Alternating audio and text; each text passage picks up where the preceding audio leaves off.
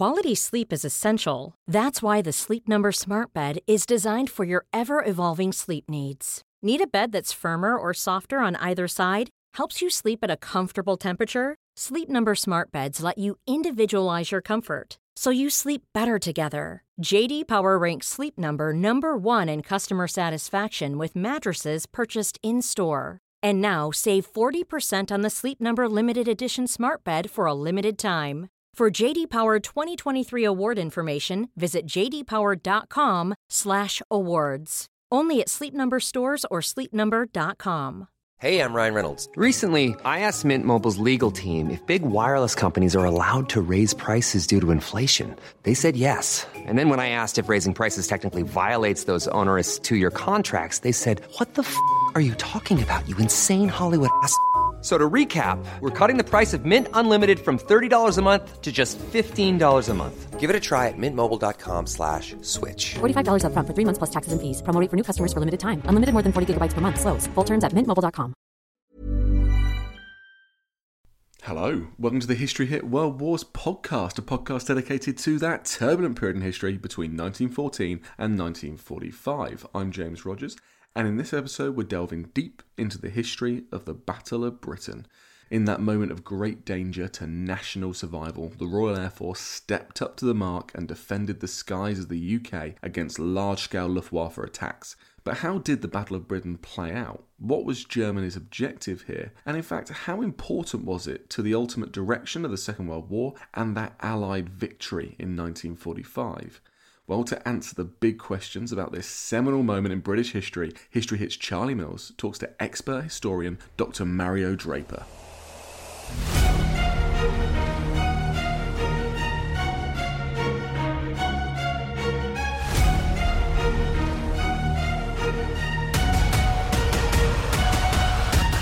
Mario, thanks for joining us. Thank you very much. When was the Battle of Britain and who was involved? Well, the Battle of Britain, easily we can summarise it as being the summer of 1940, but as with all things in history, there's a huge amount of debate over exactly when it began and when it ended. So you've got some people who suggest that the Battle of Britain started as early as July 1940, with the first incursions of German fighter planes coming over from France. Others date it actually to being more like August, and the same with its conclusion. You know, some people would suggest that it runs only till September, others would take it all the way through to November. So it's a bit difficult to say, but you know, if we want to talk about the real apex of the battle, we're talking about the last week of August and the first week of September, but the summer of 1940 will cover it. So who was involved? You've got the German Luftwaffe, ostensibly, so the German Air Force, which is commanded by Hermann Goering on one side, and then you've got the British RAF on the other. Now, the RAF, actually, of the 3,000 or so pilots, the few, as Winston Churchill would call them, that took to the skies, quite a few are from outside of mainland Britain. So you've got a lot of pilots coming over from the colonies, the Empire, in particular Antipodes, Southern Africa, but also you've got pilots from occupied Europe. So you've got Polish pilots, Czech pilots, Belgians, Dutch. There's even records of a couple of American pilots coming over and a couple of pilots from Ireland, both of which were neutral during the war. So the RAF, as much as it's a British force, is actually quite an international force as well. How did they compare? So they're two very different beasts. They're designed to do different things. So if you go back to the interwar period and what both Germany and Britain are looking for their air forces to do, this affects how they're put together. So for the German army, the air force is seen as an adjunct to it, right? So what the Air Force is going to bring to it is close air support for their ground forces in any future operation. So this means that they've got obviously some fighters, as you would imagine, but a lot of their bombers are short to medium range, quite light aircraft, right? They don't foresee in the future particularly the need for big four-engined heavy bombers to go and do massive strategic bombing raids. It's all very tactical at the low level to help the ground forces. On the other hand, the British in the interwar period there, the RAF is struggling, much like the Tank Corps, to establish itself, to work out what its role is going to be in the future of the British armed forces. So they have to justify themselves. And the easiest way to do this in an era of colonial policing, which is effectively what the British Army is doing in the 1920s and 1930s, is to say that they can be a cost-saving measure. What they can offer is control of vast swathes of empire at very low cost, and therefore freeing up boots on the ground, which are much more costly. So they go down a sort of different route in order to justify themselves, and this leads almost to them being behind the curve by the time 1935, 1936 rolls around. By the time they really realise what the German army is up to with its rearmament, suddenly there's a big shift in policy, and they realise that they can't just get away with old crates, these biplanes or anything like that. They have to modernise, and they have to modernise quickly. So from 1936 onwards, you see the creation of the RAF as we know it come the Battle of Britain. With these fighters, particularly the Hurricanes and the Spitfires, that's all part of a construction programme from 1936 onwards to modernise the RAF. So these are the two forces that end up fighting each other, and because of the way they're put together, actually it has a huge bearing on the outcome of the Battle of Britain itself. What were the Germans' primary objectives here? So ultimately what they wanted to do was to clear the airspace above Britain and the Channel to facilitate a seaborne invasion. So having got rid of the French army in May and June 1940, the Low Countries having invaded through there very successfully, pushed the British army off the continent. As a result, the next step was either to treat with Britain and to get it to come to some sort of peace terms, or failing that, to launch an invasion. So this is Operation Sea Lion, famous, but famous for all the wrong reasons from a German perspective, because it never actually gets off the ground. It's suspended come mid-September 1940, partially because the Luftwaffe doesn't really manage to secure its ultimate objective, which was to destroy the RAF and get air supremacy to facilitate that invasion. Where in particular was targeted, and how did Britain respond to that? The targets were the aircraft and the airfields, the infrastructure, effectively, of the RAF.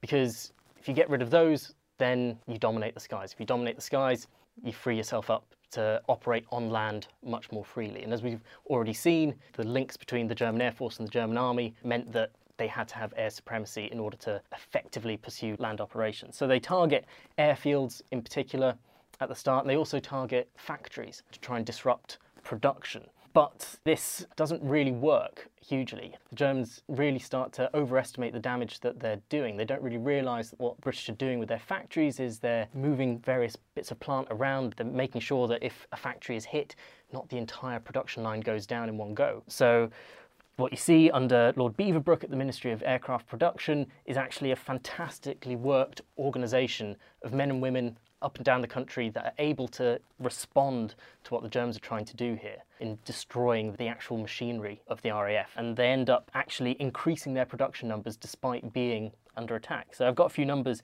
here for you. So in terms of the output of fighters, in April 1940, production was 256. This rose to 325 in May, 446 in June, 496 in July, and then once the Battle of Britain gets started, 476 in August and 467 in September. So that's an increase, and then once things get tough, they're maintaining quite a high level of production. So the response from Britain is phenomenal, really, given the pressures that they're under.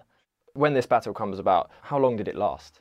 It's really difficult for historians to pinpoint an exact start and end date, because ultimately the Battle of Britain morphs into the Battle for London, morphs into the Blitz, and morphs into the bombing raids that persist throughout the war. So there's no real clear cut-off. Like I say, the real apex of the Battle of Britain proper is the last week of August, first week of September. What happens beyond the first week of September is all of a sudden a diversification of German strategic aims.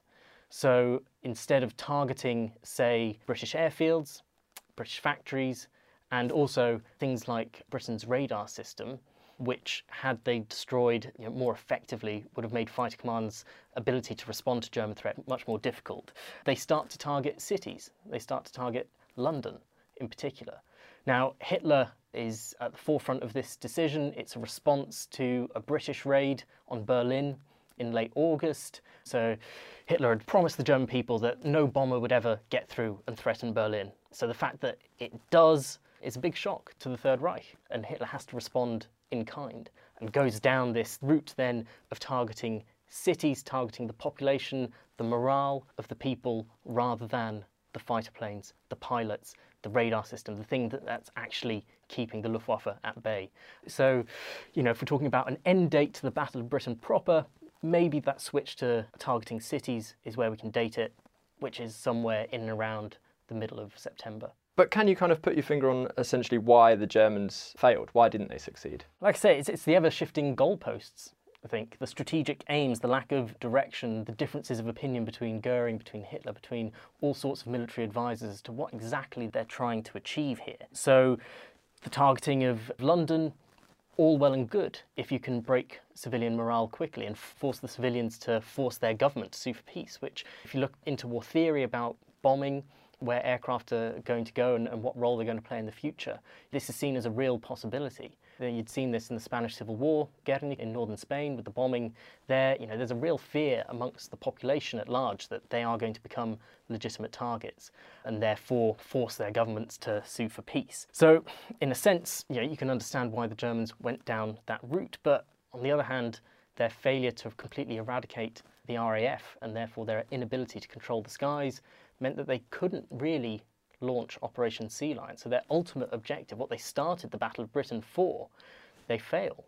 And just to come back to a point I raised earlier about the composition of the air forces, another reason why this doesn't really work, the shift to strategic bombing, is that the German Air Force, the Luftwaffe, is not designed for it.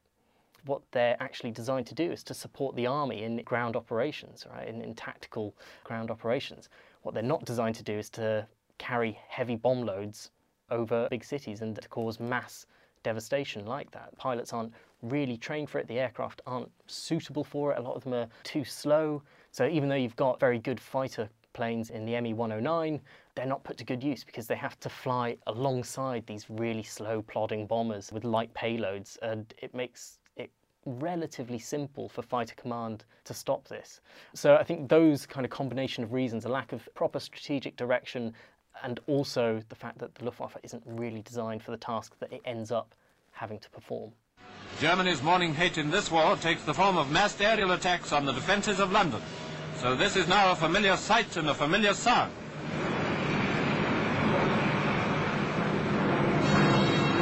But in spite of the number of Nazi planes, the whole nation has complete confidence in our own fighters. And with good reason. Our Hurricanes and Spitfires, day after day, are breaking up the Nazi formations and shooting down Nazi planes by the score. What impact did Britain's victory have on global opinion? Well, I think it's a shot in the arm, really, a positive shot in the arm, at a time when continental Europe has largely fallen. So apart from neutral states, the only two real big players left to face off against Germany, the Soviet Union and Britain. And Britain itself has been forced off the continent. So it's been forced out of Belgium and France. It's also been forced out of Norway. And all of a sudden, right, you get this victory, a defensive victory, right? So it's not, the British are very good, aren't they, at defensive victories and making things look great. They'd done it previously with Operation Dynamo and getting the army off the beaches at Dunkirk. But this really was a demonstration that Britain wasn't quite down and out. So in terms of public opinion abroad, be it in occupied Europe, be it further afield like neutral America, something like this, new Prime Minister in Winston Churchill, a victory over the skies of mainland Britain, thwarting an invasion, not only does that do wonders for morale at home, but actually shows the world that Britain's still very much in the game.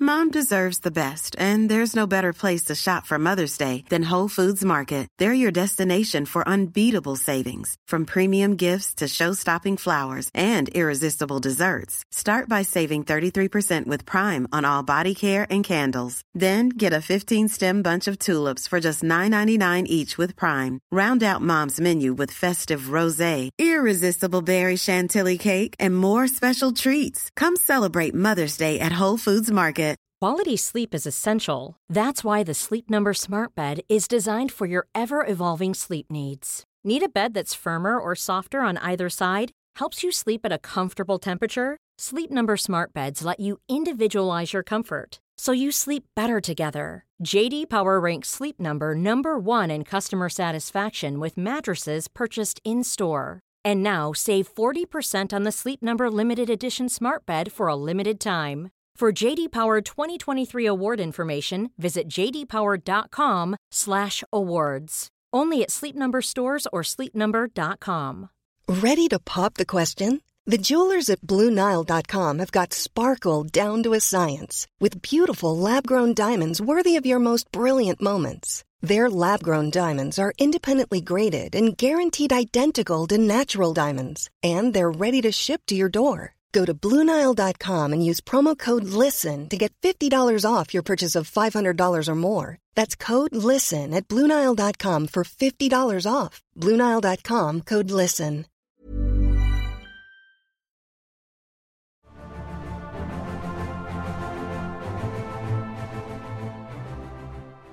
It's kind of difficult to hypothesise, but how might things have been different had Germany have won the Battle of Britain?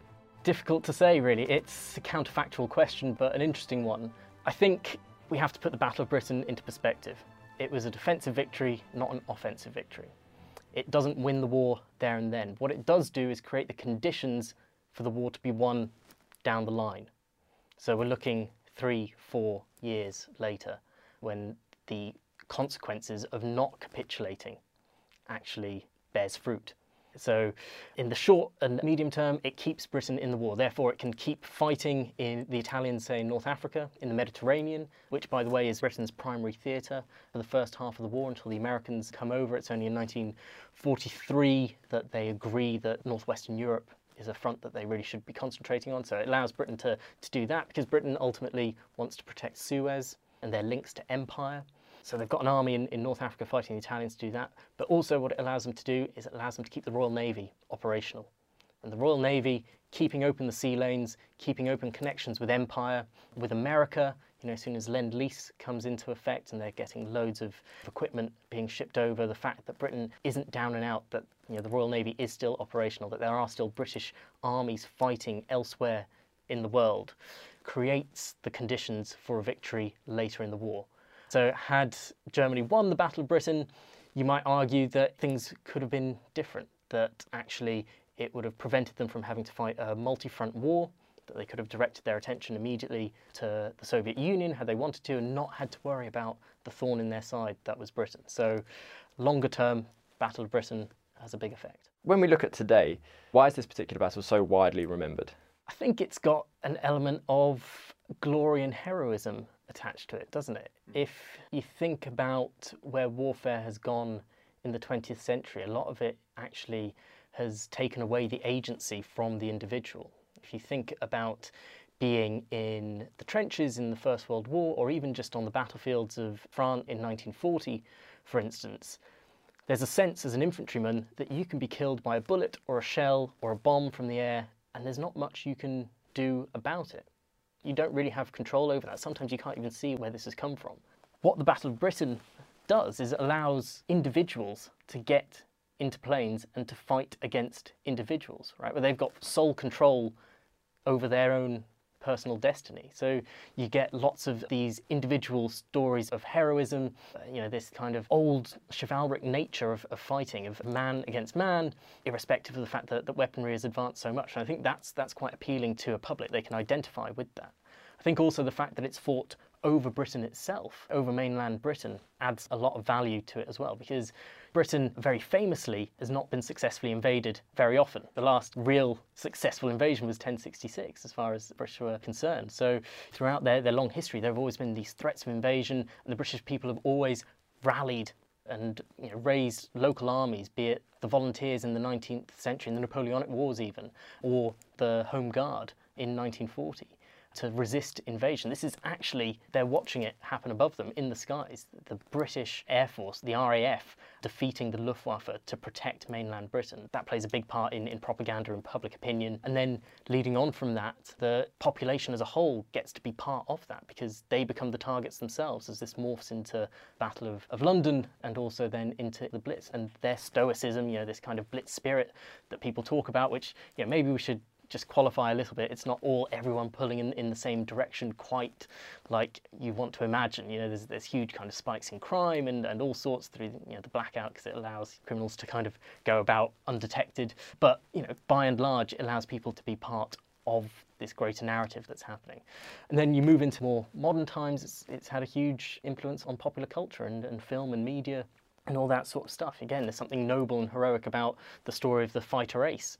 So you get Michael Caine in his 1969 film, probably the most famous, 50 years old now, but that's shown almost every year, isn't it, on TV? But there are others as well. Kenneth More is in the Reach for the Sky film, 1956, where he plays Group Captain Douglas Bader with tin legs. So all these things kind of come together to idealise what the nature of the fighting was like over the Battle of Britain, and the fact, like I say, that it happened over the White Cliffs of Dover. It's very evocative. I think that strikes a real chord with the public all the way through to the present day. What was the nature of the fighting in the air? Very chaotic in many ways. So you've got huge areas to cover, very small machinery up there. Obviously quite easy for Fighter Command to identify big bombing raids coming in through their radar system. They could deploy fighter squadrons fairly accurately, fairly quickly from across the country.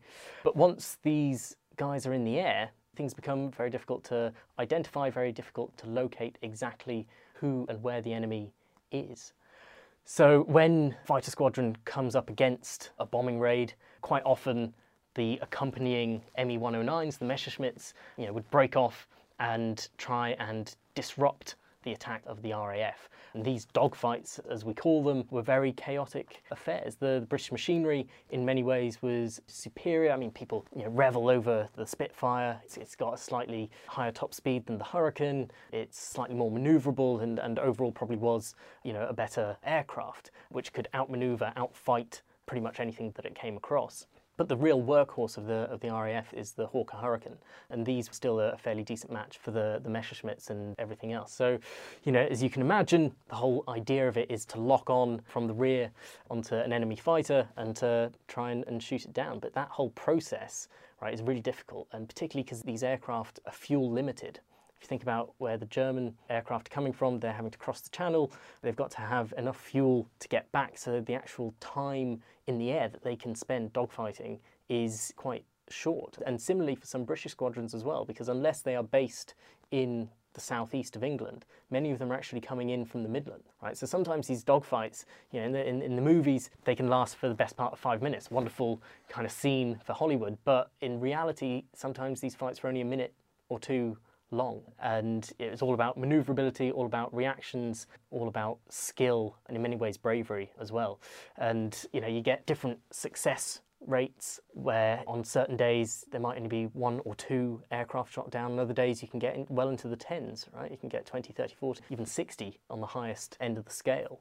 But like I say, it wasn't easy for any of the pilots to be sure of going into battle to shoot one of these down. The time that they had to do that was very minimal. If we're talking about one of the reasons for Battle of Britain lasting and the RAF not capitulating, part of the reason was that these dogfights are happening over British waters and the British mainland. So if a pilot is unfortunate enough to have been shot down, as was the case, they can bail out and probably return to service in a couple of days. Equally, the aircraft that are shot down, just because they're shot down doesn't mean they're not useful, right? They can be cannibalized for spare parts. There's whole recovery teams that go around picking up bits of scrap metal. Now, the Luftwaffe doesn't have the same luxury, right? If they are shot down, they're shot down over Britain, they're shot down over British waters. So just in terms of the dynamics of the dogfight and the overall significance of this, the fact that it's happening over Britain just gives the RAF that little bit of an edge. How significant was the Battle of Britain in the overall defeat of Germany? Not there and then, but in preparing for victory down the line.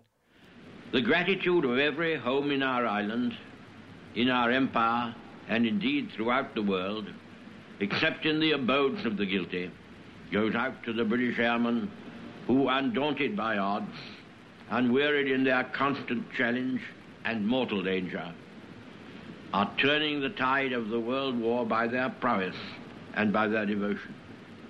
Never in the field of human conflict was so much owed by so many to so few.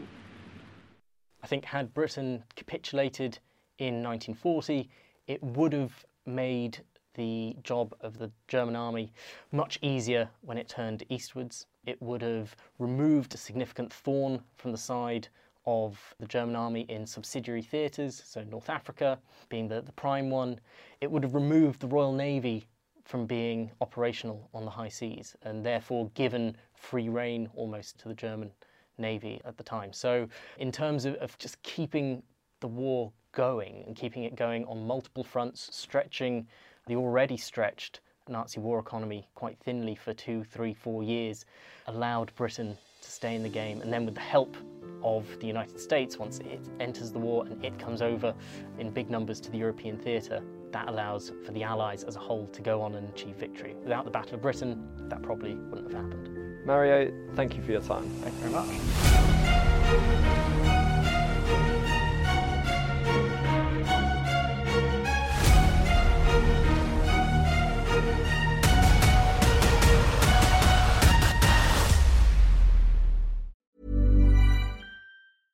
Selling a little or a lot?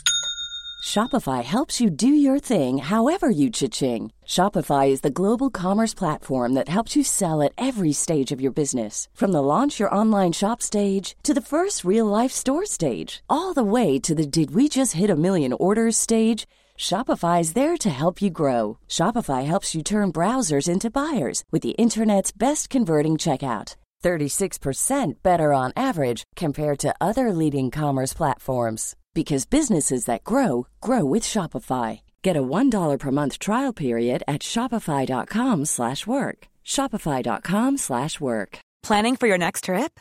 Elevate your travel style with Quince. Quince has all the jet-setting essentials you'll want for your next getaway, like European linen, premium luggage options, buttery soft Italian leather bags, and so much more. And is all priced at 50 to 80% less than similar brands. Plus, Quince only works with factories that use safe and ethical manufacturing practices.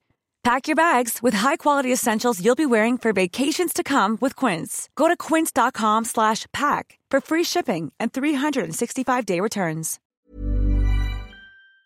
And before you go, remember, as a Warfare listener, you get a special discount at History Hit. Subscribers get access to blissfully uninterrupted, ad-free podcasts and thousands of hours of history documentaries. You've got everything from the American Revolution to my own documentaries like Traces of War, Weapons of War, and 24 Hours in Normandy, where I follow in the footsteps of the Green Howards on D-Day, from their beach landings to being awarded the Victoria Cross, and all the way through their first day where they made it 7 miles inland, further than any other British or American unit. So head over to historyhit.com/subscribe or follow the link in the show notes and use the code WARFARE to get 50% off your next 3 months. That's the code WARFARE to get 50% off. And if you're an Apple listener, you can subscribe for new ad-free episodes within the app. So give it a go. I know you're gonna love it.